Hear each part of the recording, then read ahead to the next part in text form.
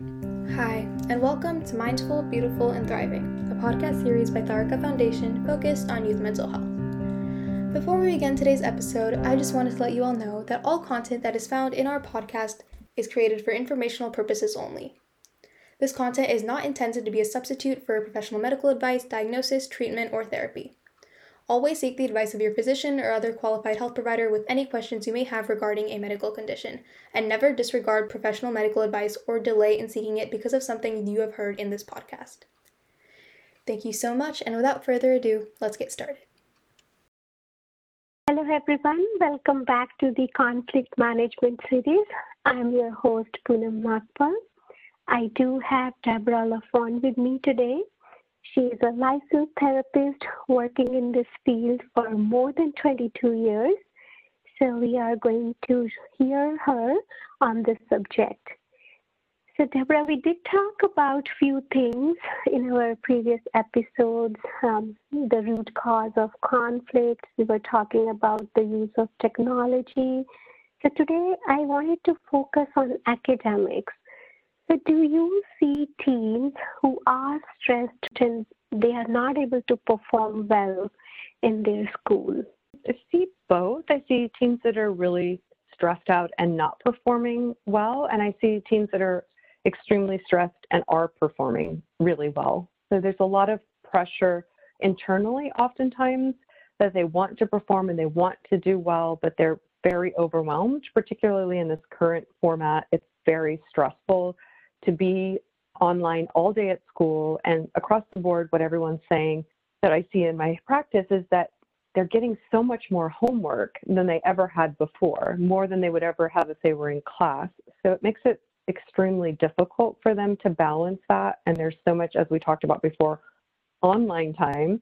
So this is even more online time for them. And then there's another piece that's not related to the current pandemic, but there's a lot of pressure oftentimes from parents to perform academically, even students that are really good students, and that makes it really difficult. One of the challenges I have is oftentimes a lot of the just basic things that teens maybe perhaps want to do, like go participate in some school activity, is all tied to academics, and it's significantly tied, meaning it has to be an A or better, or the teen won't be able to go to whatever the event is. So that makes it really challenging. Of course, it's good. You want teens to perform as best they can, but not have that pressure, because that leads to tremendous anxiety, depression, even sometimes panic attacks when there's extreme pressure from parents to perform, that's the only focus in their life. So I see that quite often, and that's very difficult for teens and difficult for parents. Of course, they want their kids to do well, get into a good college and be successful, but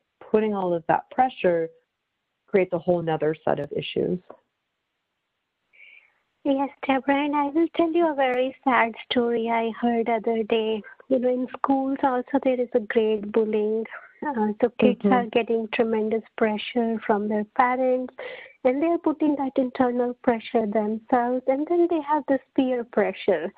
So one girl was telling me she got A minus, and then, a peer is giving a lecture, hey, you will get A next time, you will do better. And she was telling, she lied. She was kind of compelled due to that environment in the school and grade bullying. And she was not honest. And that was causing more guilt in her. So I do feel sometimes even teens, they do not want to share their struggle because maybe parents are judging, or even their peers are judging them. So as you said, they will keep it to themselves, they will bottle up, and then maybe they will go through that depression and anxiety. So what is your recommendation to our parents, how they can help teen and not get into conflict and develop that trust? Teens are trying their best, what they can. So any tips for parents?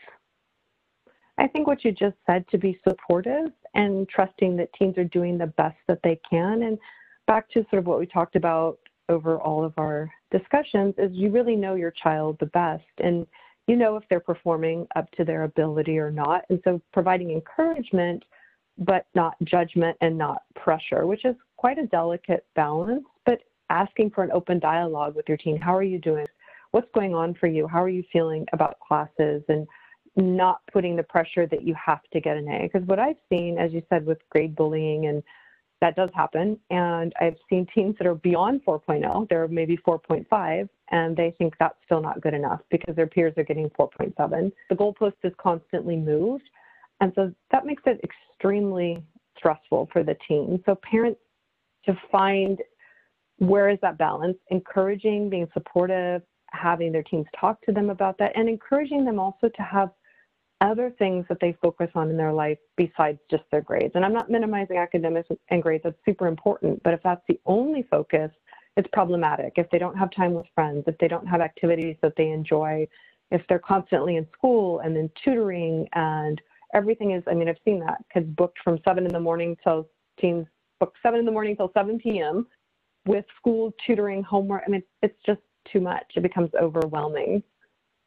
So the tips for parents would be to be supportive, be encouraging, recognize what your child's capacity and abilities are. If you notice a decline, we'll talk to them and see what's going on with that. But also, be supportive of them and encourage them to talk to you about how difficult it is. And that alone would be super helpful because most of the teens that I work with are already super motivated and they need encouragement, not pressure. Yes, Deborah, and I will tell you my personal experience. I am having a master's degree, and so is my husband, and we both are earning 6 figures. And one time my child told me she feels tremendous pressure because she thinks she's not good enough, and she doesn't know if she will be doing grad school and will she be able to earn so much. So I really felt so much for her. I said, you do not need to take any pressure from me. You are an individual. You have your own journey. You do not need to compare yourself with me. I want you to be yourself and do your best. So as you said, parents, we need to be encouraging, we need to be supportive and keep that communication channel open because I must tell you, my child needed help, but she did not open up and she was keeping it to herself. So thanks to technology, now we can see the grades, right? We do see child performance in the school, but poor girl was, not able to share. She was not doing very well. She was having that fear, parents will be judging me or they will say so I really learned hard way. That's what I feel. And the mission of the Sarika Foundation, the whole child. As you said, academics is very important. We are not underestimating that. But having that whole development, right? Like socially, you are happy and you're doing something for your community. And I must tell you, several years back, I did watch a movie and it was Race to Nowhere. And it made a big impact on me. Yes, we are racing, we are working like machines every day as a parents, and that's what we are doing it for our child. But what is the end goal? Right? So if I'm not enjoying my journey, what's the use of reaching that high goal of all the grades and then reaching to Ivy League? But if you're unhappy, is it worth it? Yes. And I think you touched on a good point. When parents are really successful and they've accomplished a lot in their career, in their education, teens are quite often comparing themselves to their parents and wondering if they measure up. So exactly what you were experiencing with your daughter, I see that with a lot of teens. Well, my mom did this, or my dad did that. I need to do better. I need to achieve more. I need to do more. There's always that desire when there's that pressure to continue to do more. And as you said, it's a race to where? I mean, yes, it's important, of course. Again, not underestimating or not minimizing the importance of education, but the whole person is also important. There has to be balance. And oftentimes I see that there's not balance. Academics are the primary focus at the expense of the whole child or the whole teen. Yes, Deborah. And other thing I noticed, number of APs these teens are trying to take in the high school. So in my child's school district, it is such a cutthroat competition, and they do not allow taking AP classes in ninth grade or 10th grade. But then kids, they do 4 or 5 or even more APs in their 11th grade. So any advice to parents and even kids, yes, it's good to have that desire, do hard work, have good habits, but don't kill yourself. Don't lose your happiness, your health. So any tips to kids for having that balance in their life? Encouraging them, and this starts early, to develop other interests, whatever it is, if it's volunteering or if they like some kind of sport activity, or if they're creative, they like art, or if they like dancing, singing, whatever they like, and spending time with friends, encouraging them to develop other things. And again, not minimizing the significance of academics, but instilling in them that being a well-rounded person is really important. So if they know that at home they're having that support, there's not going to be that pressure to perform. There might be that pressure, but at least they know they can come to parents and to say, I'm really struggling, this is really difficult, and parents can provide support and encouragement and encourage them to enjoy some of their time, because you're right, it's very cutthroat, and the academics, it is really difficult, and teens need that time, they need downtime. So for example, if they have a day off of school, letting them have that, because oftentimes really schools like you're describing, private schools or schools that are super competitive, there's so much pressure to perform all the time. These schools will oftentimes give them a day off, but then parents are saying, well, you need to study or you need to do homework, you need to do more. No, that's just their time off. Let them enjoy that day. Let them choose what they want to do, because that's extremely important to have other things that they're focusing on, not just their academics. I fully agree with you, Deborah, and I will tell you one experience I recently had. So my child, he did take honors chemistry. He was eligible for that.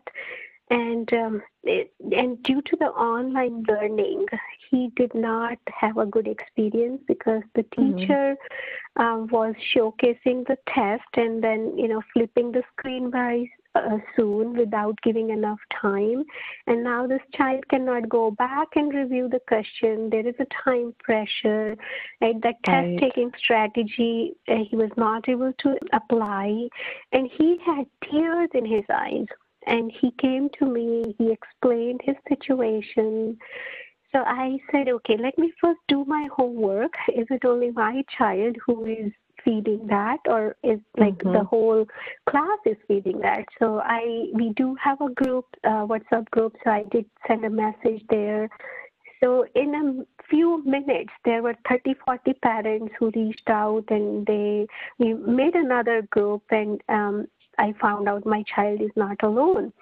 So now as a parent, what should I be doing? That's what I asked myself. Yeah, it's good he had honors and he's a good student. He should be doing it, but at what cost? It's just the beginning of the semester. So I asked myself, do I want him to suffer for the whole year, or should I take a step and do the right thing which will make him happy? So it was a difficult decision, to be honest. I did feel like, he could have done it, but then I moved him to the normal level. I must tell you, he's such a happy child now, and he feels, as you said, that parent support makes a huge difference. So I'm glad he came to me. We talked. I did get involved a little bit. I did ask him even to stand up for himself, send an email to his teacher and tell his difficulties. So we did that, but teacher said, hey, I will keep doing this way. You need to increase your fluency and, reading speed and all. So I had to, accept it. I'm not going to change the teacher or change the system, but my child happiness is most important to me. So as you said, parents, as a parent, we need to be supportive. We need to keep that communication channel open and have that empathy. Yes, it's not easy on them with this online learning models, right? So, and on top, we add more stress. Is it fair? Right. Yes, and it is a hard decision with those AP classes, what to do with that. That's a struggle that I see oftentimes, and you have to decide what's best for your child. And that's tough sometimes because sometimes the teens don't want to drop out of those classes. They really want to be able to do it. But especially in this online format, it's really difficult. Things get missed, or then they're even if they reach out to their teacher, sometimes they don't hear back from their teacher, or some teens are afraid or feel uncomfortable to say that I don't understand or I'm not learning because they have the expectation or pressure within themselves. I should know this. I should be able to do this. So the most critical piece for parents is to be there as you were for your son and be supportive and listen. And even though it's a hard decision, make the best decision for him, which was, as you said, to go into a regular class. And there's nothing wrong with that. And the teens need to understand that's not a failure. That's okay. This is what you needed at this point in time. So there's nothing wrong with that. But they get that message from internally or from pressure or their own perspective, whether it's correct or not, that it's a failure if they're not able to perform at this super high standard. And especially at this time, it's really important to be supportive because the online learning format is really challenging. Yes, I agree. When you're talking about online learning, Deborah, I wanted to ask you one question. Are there any tips for parents or kids with the special need? We did not talk about that, and I do know few friends who have child with special needs. So as we said, it's not easy for any of us, and I do not know if it is harder for those kids who have their ADHD or any other special needs. Do you have anything for those parents? It is more difficult, especially if that ADHD sitting for that period of time is very difficult. And oftentimes the kids that I work with or teams that I work with, they might have accommodations already in place with the school, so that's really helpful. That's something that if their teen or child is really struggling with, there are accommodations that can be made by the school to help with that, sort of make the online format a little bit easier. But barring that, then it's having a conversation with the child and having a conversation with the teachers about what the struggles are, and then making some accommodations for the child. And I encourage them to sort of, if they can, and that's again, you have to collaborate with the teachers and with the school to have, especially ADHD, opportunities for movement. So to sit just in front of the screen for an extended period of time is not really possible. So getting up and stretching, doing some deep breathing, if they can turn off their camera briefly, again, that it just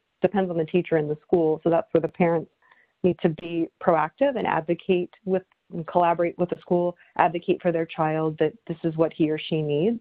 But opportunities for movement, there are sensory items that, especially kids that have ADHD, can use that are not disruptive, but just help them have a little bit of movement. There are liquid timers that they can watch that helps them sort of soothe themselves and calm down. There are sensory bands that they can put on their chair so that they can move their feet around. So lots of things that they can do, but that requires working with the school just to make sure that doesn't get them into trouble for doing some of those things. Because oftentimes teens will say, I can't turn off my camera. So it makes it kind of tough. But asking a child with ADHD or a teen with ADHD to sit for an hour or sometimes 2 hours, 3 hours, and not really having the opportunity for breaks or movement is very, very difficult. So that would be something I'd encourage parents to work closely with the child and with the school on strategies to help them with the online format. And then secondly, having an easily accessible place that they can see their homework and what's required of them and perhaps what was gone over in class, because with ADHD, staying focused for that period of time is extremely challenging.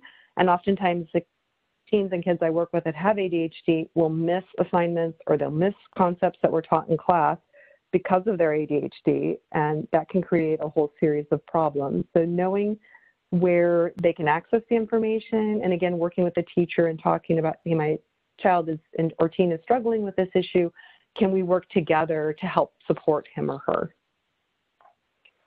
Wow, so many good tips. Thank you so much, Deborah, for your insightful thoughts with sharing with us.